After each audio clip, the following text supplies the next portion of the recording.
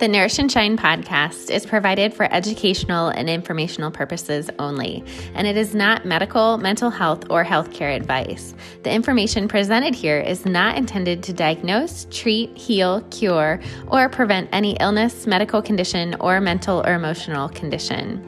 Please make sure you consult with a trusted healthcare professional before you make any changes.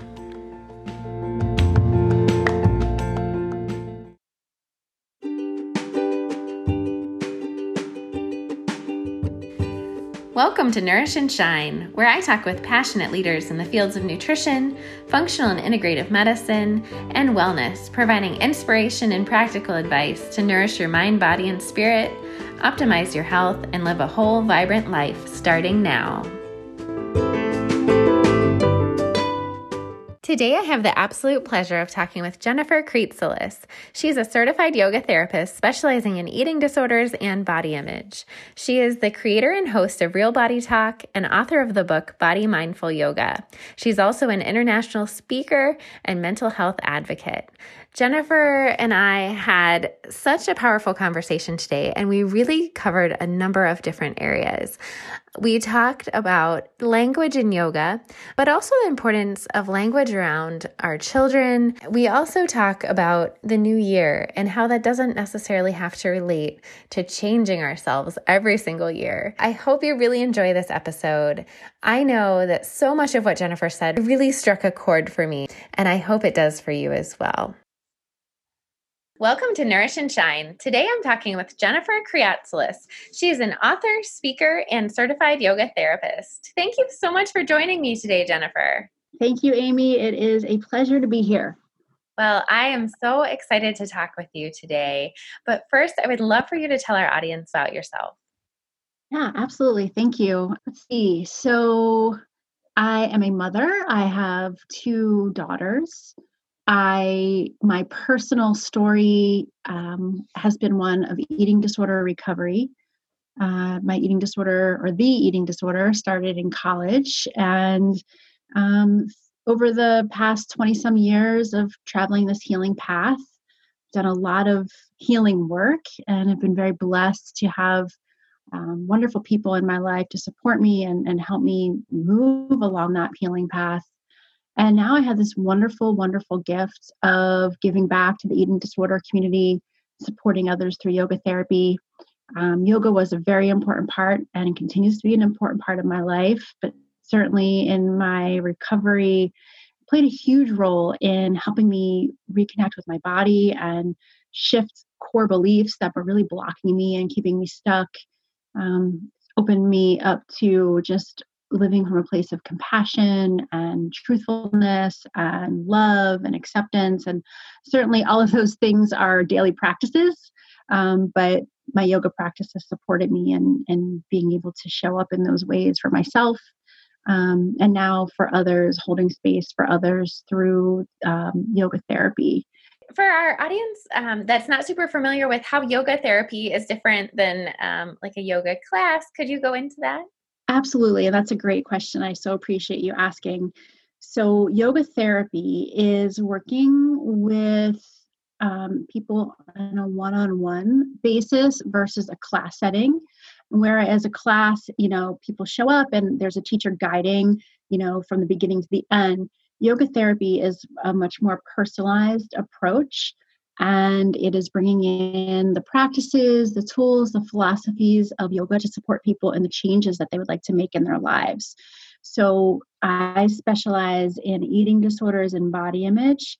And so I'm working with clients, bringing in yoga philosophies, practice, and tools to support them in, what's coming up in their recovery and their healing.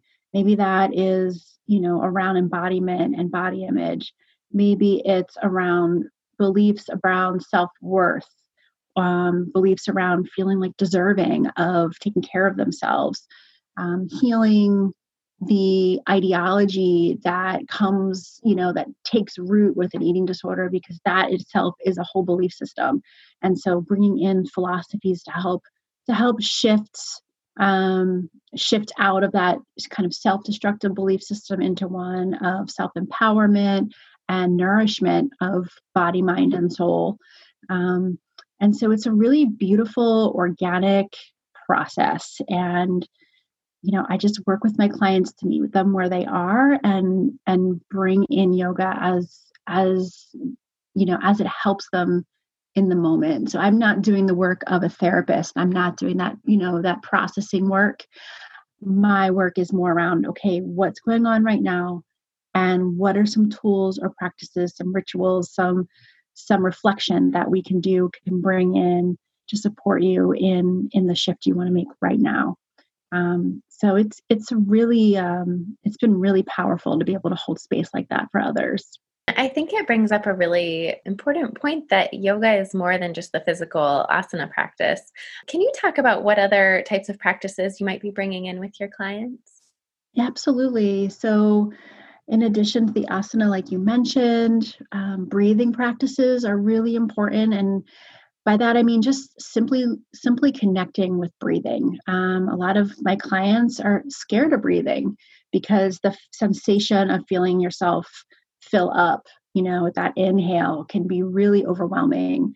So finding safety and comfort in breathing again, or at least breathing with awareness. Um, Meditations on relaxations, visualizations, mantras, grounding techniques, bringing in the philosophies and then talking them through about how one might apply them in their daily life. Um, these are all the practices that we bring into yoga therapy. On your website too, you have a free meditation series that you can sign up for Inner Calm. That's like 3 little short meditations, Yes, which are yes. great for people who are just kind of interested in what you're saying and looking to try it out. I think that's a really nice option. Oh, thank you, Amy. I appreciate that. Yes. The other thing I wanted to talk about was your book. And so you wrote a book called Body Mindful Yoga. One of the chapters that I really enjoyed in there was talking about morality, language, and food. Yes. This is one of my favorite topics. Um, so, morality language, words like good and bad, right? I'm sure anybody listening can relate to this idea of hearing or even saying themselves good food, bad food, right? And that is not to criticize, judge, or shame anyone, right? This is the world we live in of good versus bad food, right? This is the way food is marketed. This is the way it's talked about. And morality, mapping this morality, good, bad, guilty, pleasure, indulging, all this kind of language that somehow speaks of our character, right? Like morality is about our personal behavior of right and wrong. And now, because this language has gotten so enmeshed with food and the act of eating, it's almost like, just nourishing ourselves has become this like moral dilemma. How do we feed ourselves and how do we do it, without it being about good or bad? How about it's just because it's our right and it's what our bodies need?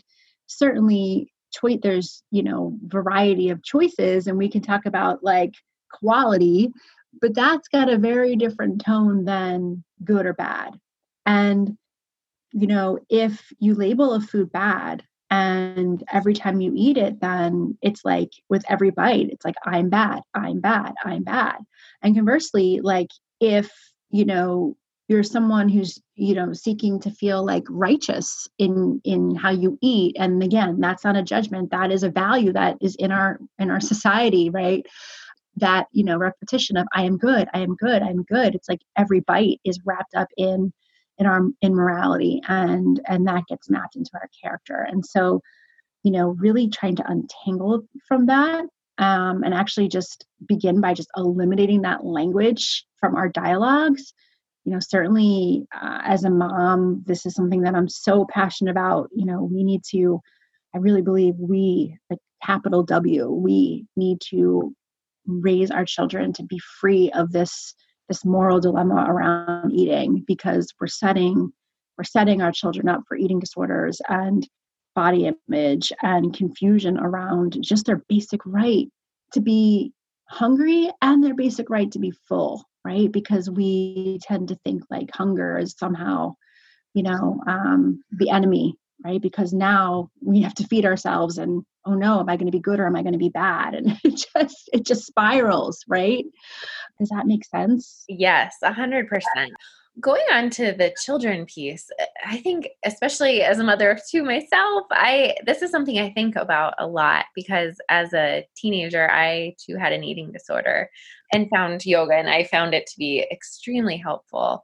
But I think about the languaging and just like the feelings around food and the energy around food and wonder how to not do harm to my children, you know?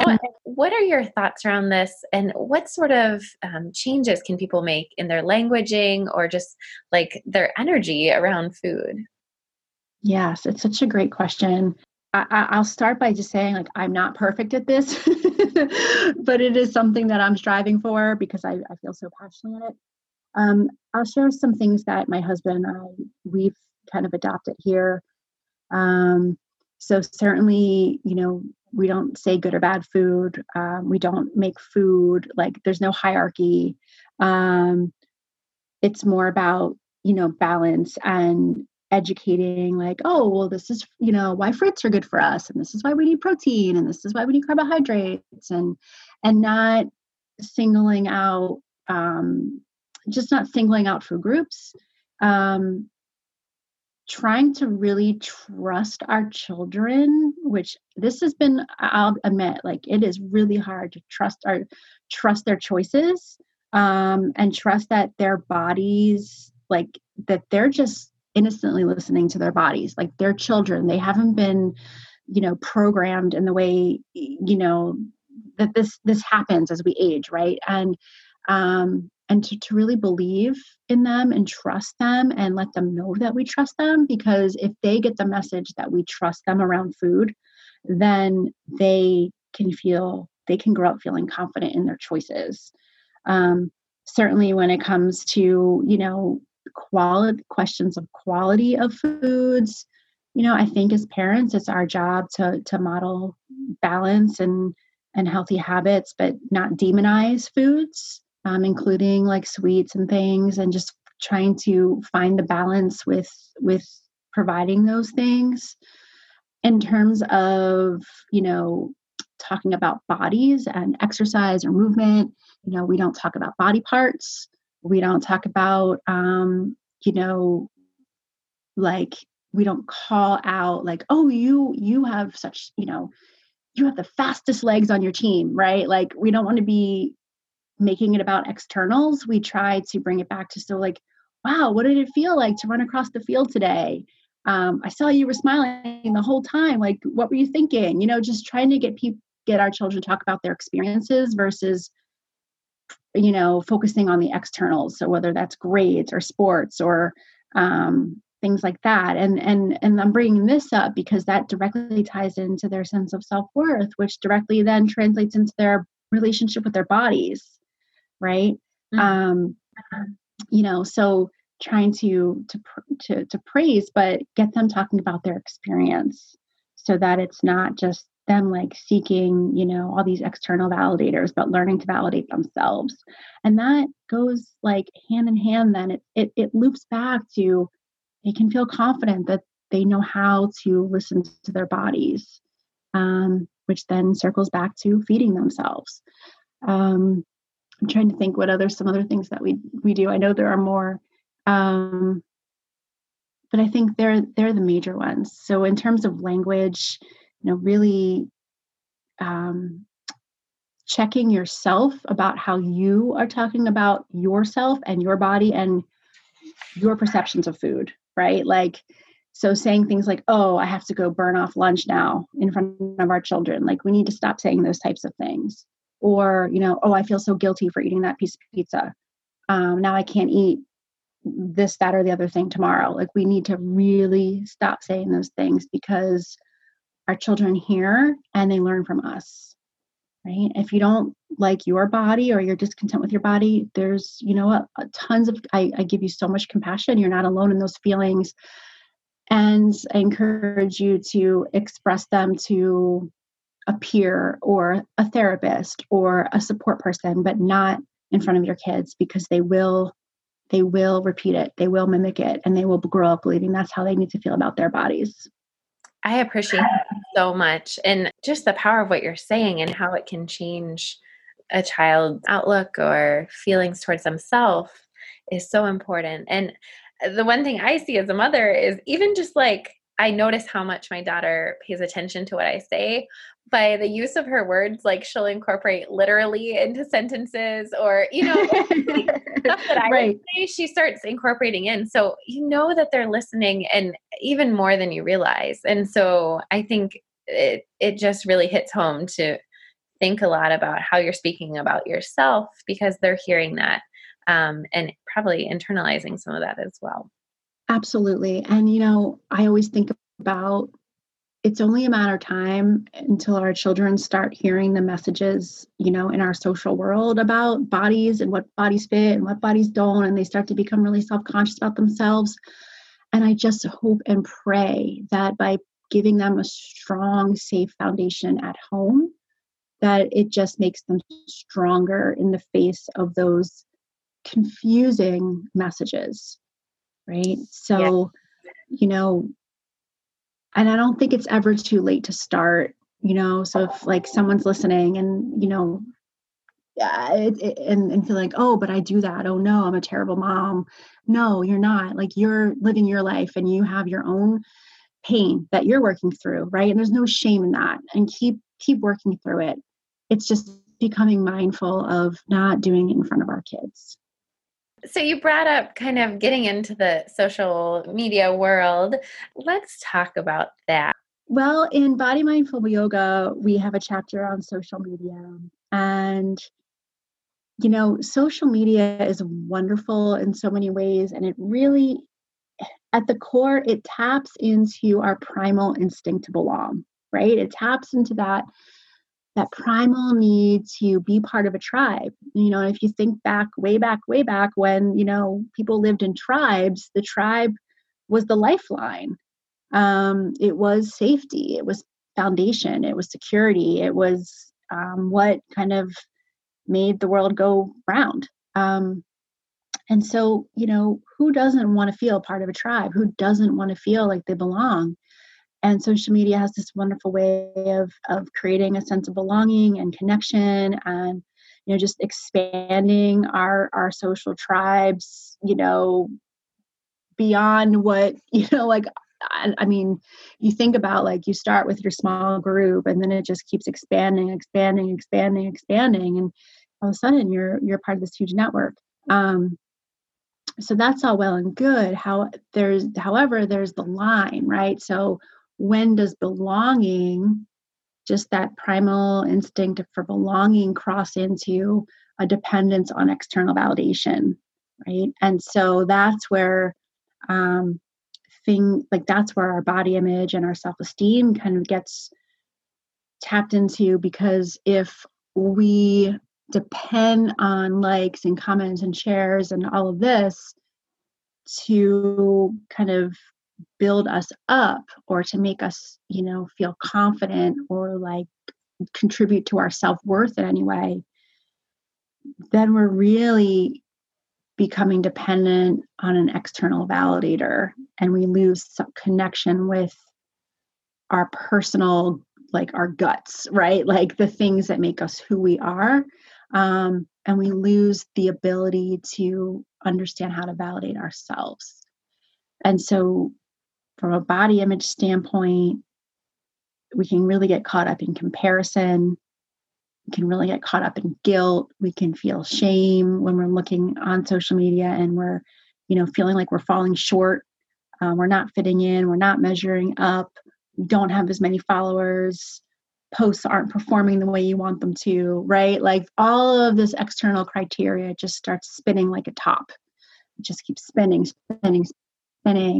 And we lose our center. We lose connection with ourselves. So in Body Mindful Yoga, the idea around this is to do a little self-study and figure out, like, have I crossed that line?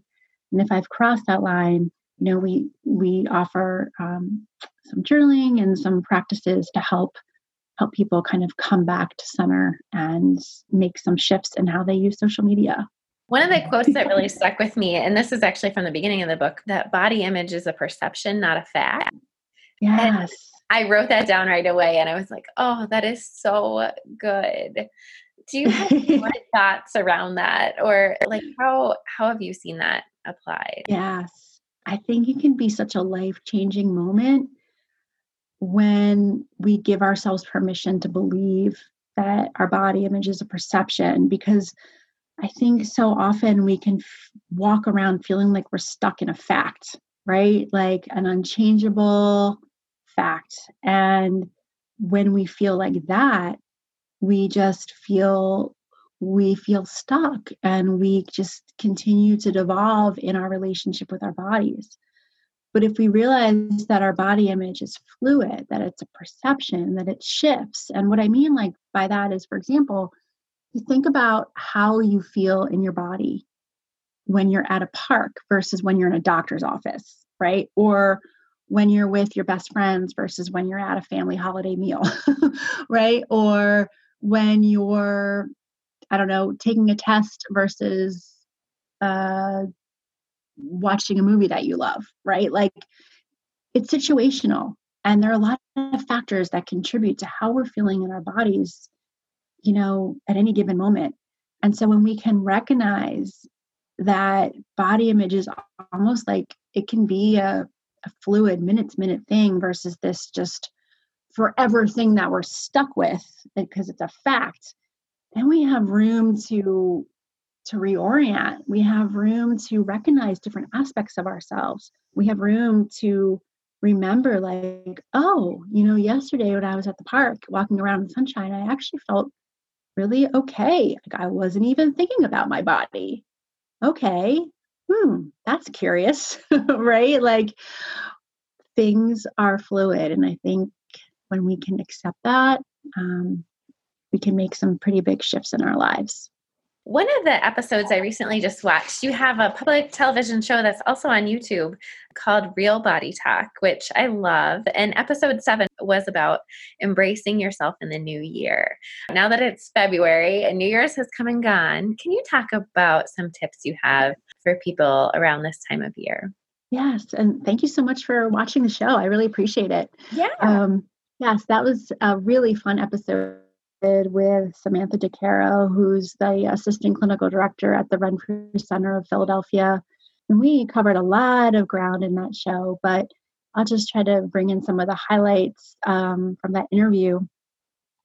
One of the things that Sam talked about was how, this time of year and certainly earlier on around New Year's, we're fed these, just message after message after message that we need to be changing our appearance, the whole like new year, new you theme.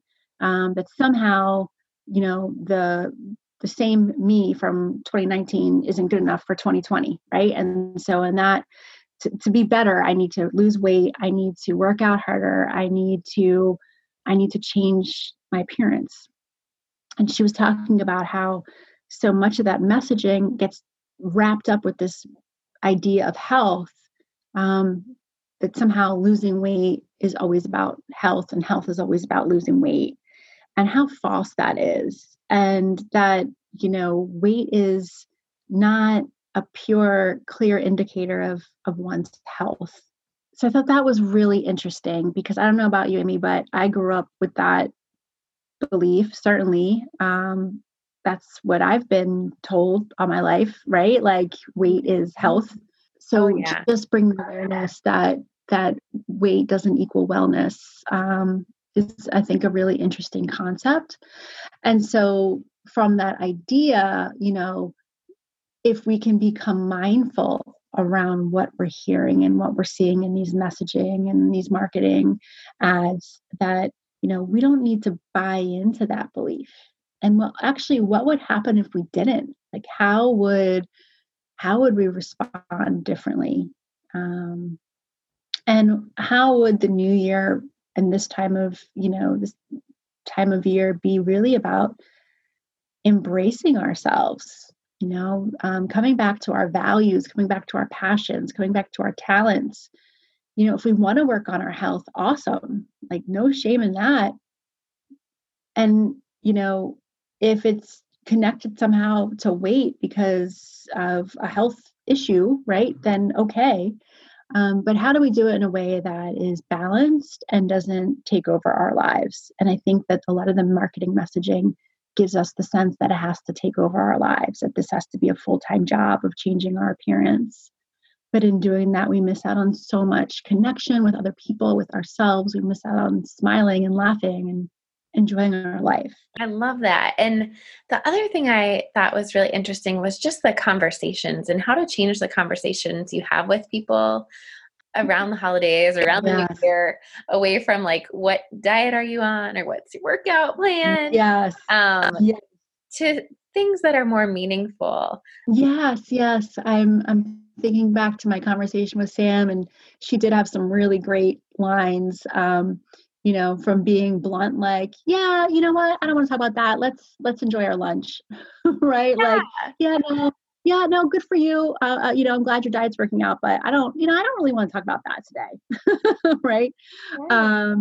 To just a more kind of like more from the emotional side of like, hey, it's not really helpful to me to talk about losing weight.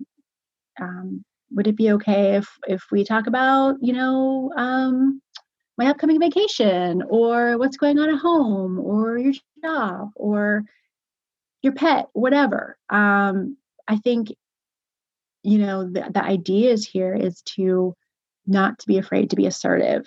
And if those topics are unhelpful to you, to, to say something, right? Because it's only through saying something that we actually end up setting an example for the people around us. It can be like a little bit of an awakening, like, oh, wow, okay, sure, we don't have to talk about that.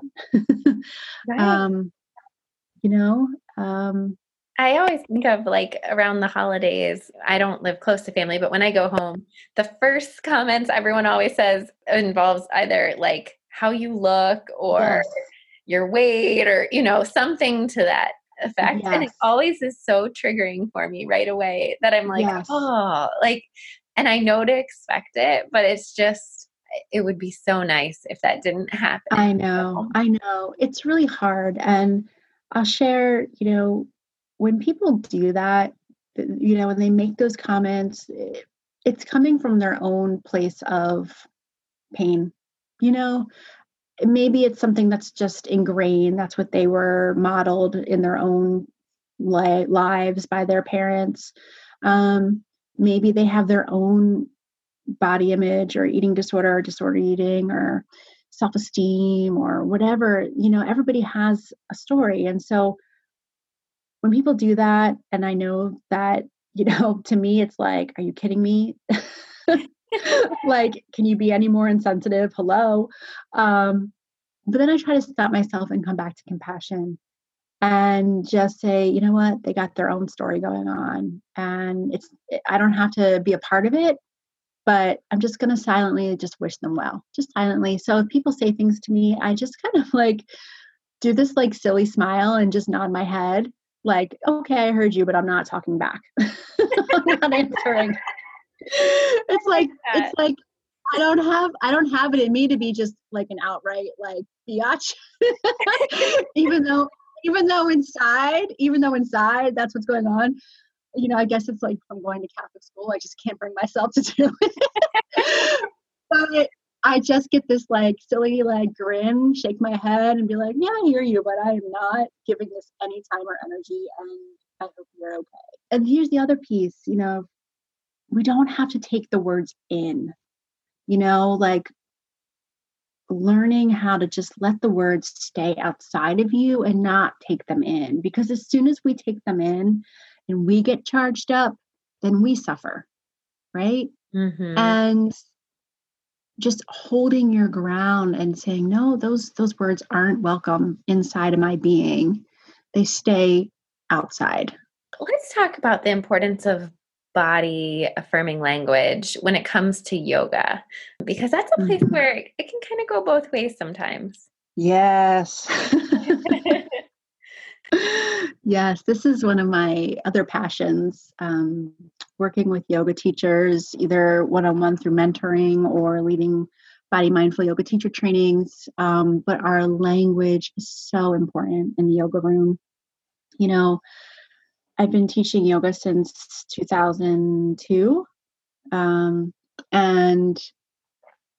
the longer I do it, the more I realize that it is such a privilege to guide movement. If you think about it, we're asking people to come and be in a room full of strangers, stand on a yoga mat and move their bodies in all these different shapes and positions. And for someone like me who's been doing yoga so long, yeah, it's like no big deal, right? Like it's just second nature to get on my mat and do poses. But for a lot of people, it's not second nature. It can be really intimidating. It can feel uncomfortable. It can be scary. It can feel unsafe. It can be triggering. It can be, you know, so many things beyond like what we take for granted as teachers, that like everybody loves yoga. It's not true.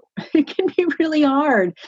And I think for people struggling with body image, eating disorders, trauma, just different stories from their lives, being mindful to not reproduce the messages in our social universe, in the yoga room, so that it is a really safe place.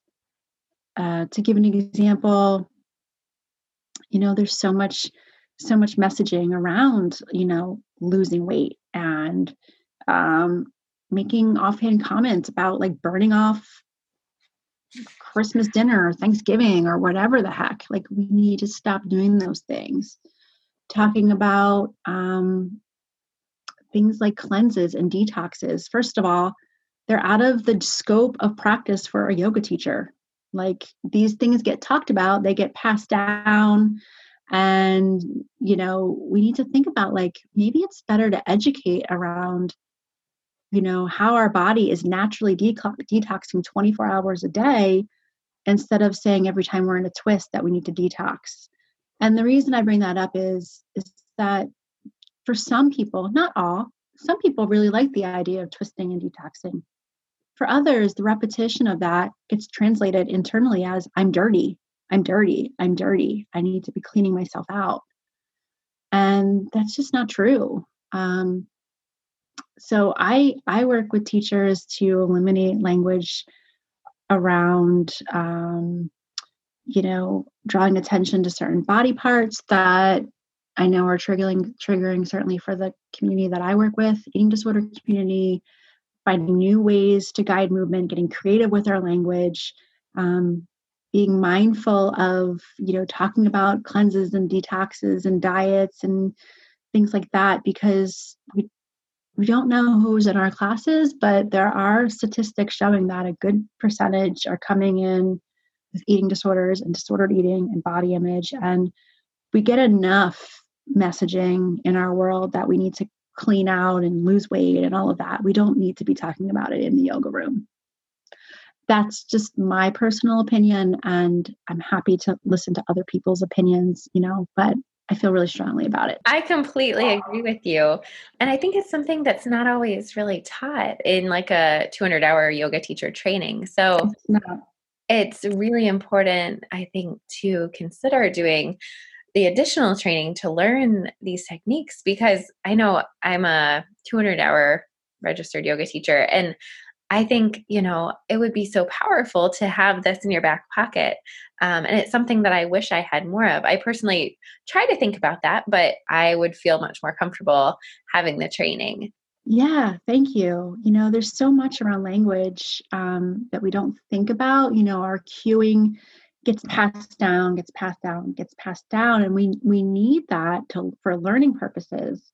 But I think at some point it's exciting to reach a comfort level with teaching, that then opens the door to say, I wonder how I can start saying things a little more differently. How can I get creative with my language? How can I just mix it up a little bit?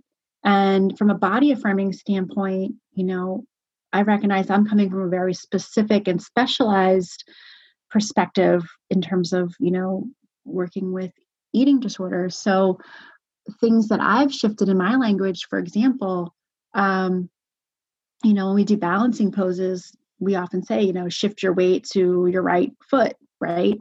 Well, for the people that I work with, I'm not going to say the word weight because that is an instant trigger word. So just realizing like, oh, I can just say stand on your right foot and it accomplishes the same exact thing.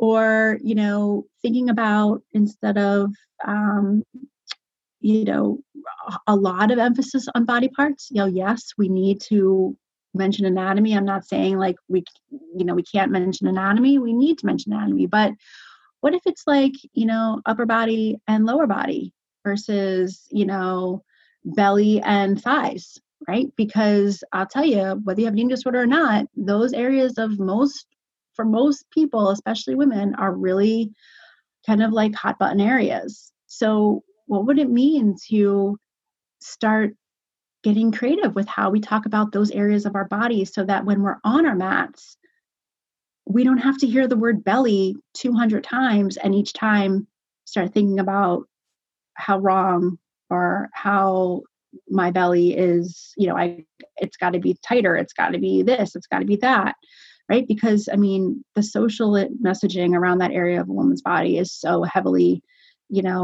focused. So I say center instead of belly. Just thinking, just getting creative in those ways. And it can be really fun once you start thinking about it. It's kind of like opening up, a whole treasure chest of new words and ways of cueing and realizing that we can still lead the same class and have just an effective class and communicate just as clearly by just eliminating some things that we know socially are very triggering to a lot of people. It's so important to think about your language. And I like that you use the word center. I'm going to have to start doing that because that is one word that every time I say it or anything similar, it does, you're like, ooh, like, something better, but you kind of do come back to what you've been taught or, the words you're used to hearing, but just taking that extra minute or second even to just think of a better word. Like you're saying, as you become more comfortable with it and teach it more, that more thoughtful language or more mindful language becomes part of your teaching then. Yeah, absolutely. And, this isn't to judge or shame anybody, for the language they use. I mean, teaching yoga is hard work. And so I get it. Like just getting the language out, getting the cues out matters. It's a great accomplishment. I think though that our yoga community, our, broader yoga community is kind of ready for reevaluating and thinking about some of these things just based on, the Yoga and Body Image Coalition that's got such a big following, the accessible yoga community, the Yoga for All, just different movements going on that, are valuing inclusivity and diversity. And so trauma sensitivity. And so I see kind of this languaging as an extension of all of that that's happening already in the community. Speaking of yoga, I know you mentioned you kind of found yoga during your journey. Can you speak a little bit more about how you came to find yoga and how your experience with yoga has changed over time? Oh, sure. Yes. So in college, when the eating disorder began, a component of my eating disorder was exercise addiction. I've been an athlete forever and I loved playing sports, loved it. And, once that morphed into this exercise addiction and I began my recovery journey, there was several years where I was not allowed to do any exercise because it would just trigger that compulsion. And so I had to lay off. And I guess a few years in, I thought, I'm really missing this part of myself. I'm really missing this person who was on a team. And, I loved playing basketball and I loved playing soccer and just, I was just missing this athletic part of myself. And I was strong enough in my recovery now to try becoming active again. But I knew I couldn't go back to a gym and anything cardio based was not going to be a smart move. So yoga was starting to be like the thing to do. And I thought, all right, well, I'll give this a try. And so I got some Baron Baptiste videos and I was doing them in my apartment. This was, I guess, probably like 2000, 2001. I loved it. I really loved it. And I met someone who was like, hey, come to a yoga class with me sometime. And that was just the beginning of it all. I found myself in a community of other people who were enjoying their yoga practice. Being in an environment where the messaging was around compassion and letting go of expectations and acceptance and forgiveness and kindness. You spend enough time in an environment where those are the messages, they start to seep in, they start to make a difference. And I started applying those messages toward my body and my healing. And, it really took root. And I'll share that at that time, I was practicing power yoga, and certainly I wasn't using it as an exercise addiction, but it was a more aggressive form and it was done in a heated room. And though that's not maybe a style I, recommend now for like my clients who are in their early journey, I will say it met me where I was. I needed that athletic element to draw me in because that was the piece of myself that I was missing and I wanted to get back. And I'm really happy that my story began there. And as my practice evolved and I became more aware of, like what you said earlier, that yoga is not just poses, it led me, many, many, many years later to study classical yoga in my yoga therapy program. And now my practice is so much more about the way I live versus the way I do a pose, if that makes sense. Yeah. Can you elaborate on that? Yeah. It's how I live versus how I do a pose. The poses are, they're containers for self-study. They're containers for cultivating health and balance and moments of honesty about, how I'm feeling in the moment, and attending to my nervous system through breathing and settling my mind through meditation, and just showing up in a way that is grounded and with intention. And so it's been really interesting to recognize, look back and say, wow, I was so attached to a certain definition of what yoga was. It had to be 90 minutes in a hot room. And while that did start off my healing, it's where I'm at now that has made such a huge difference. I love that. So we're approaching the end of the interview, and there's two questions I always like to ask at the end. The first one is, what does the word nourish mean to you? So the word nourish means to me, and it's actually a word that I use with my clients all the time. It's like, what lifts you up? What lifts up your mind, your body, your soul, your spirit? What just satisfies your insides? What grounds you? What brings contentment? What brings joy? So what are the things in your life that feed you on all of those levels? What is one thing you do fairly regularly to nourish yourself? So I have I have a couple things now, but the one thing that I really appreciate is my morning ritual.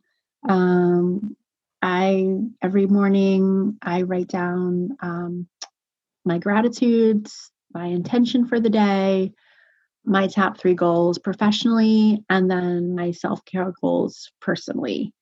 And I just find that when I take that time to connect inward, it nourishes me in the moment, but then it sets me up for the day to be, continuing to connect in, continuing to nourish, just continuing to be aware of how I'm spending my time and why I'm doing it. And when I have that awareness, I feel much more nourished when I go to bed at night. I know our audience is going to want to connect with you. Where will they find you online? You're welcome to check out my website, which is yoga4, which is the number 4, yoga4eatingdisorders.com. So yoga4eatingdisorders.com, the number 4. I'm also on Instagram at Yoga for Eating Disorders, as well as Facebook. And I always love hearing from people who are on their journey. So please feel free to send a message on social media or through my website. Always happy to answer questions about how we can work together via yoga therapy, mentoring, and also if you happen to be looking for a speaker, I love speaking. I'll be happy to talk about that too. Wonderful. And are there any last messages you want to leave our audience with today? Well, first, I want to say thank you for listening. That's, so much gratitude for that. And I think the message is, one of my personal mantras is begin again. That's just something that always stays with me, begin again, that no matter where you are on your journey, because it ebbs and flows, and no matter where you are, just know that whatever has maybe been pushed to the side or has been put, the pause button on or has gotten lost, that all that matters is that you begin again. So you don't have to beat yourself up for stopping. Just have the courage to begin again. Thank you so much for listening to Nourish and Shine. I hope that you enjoy this episode and that you'll leave me a review on iTunes so that more people can hear the podcast. I'd also love to connect with you on social media. You can find me on Facebook, Instagram, and Twitter. I would love to hear your questions, so please send them my way. Also, you can check out my website. It's amysapola.com. I hope that today's interview provided you with some inspiration and practical advice to nourish your mind, body, and spirit, optimize your health, and to live a whole, vibrant life. Please join me again next week for another amazing interview. Have a wonderful week.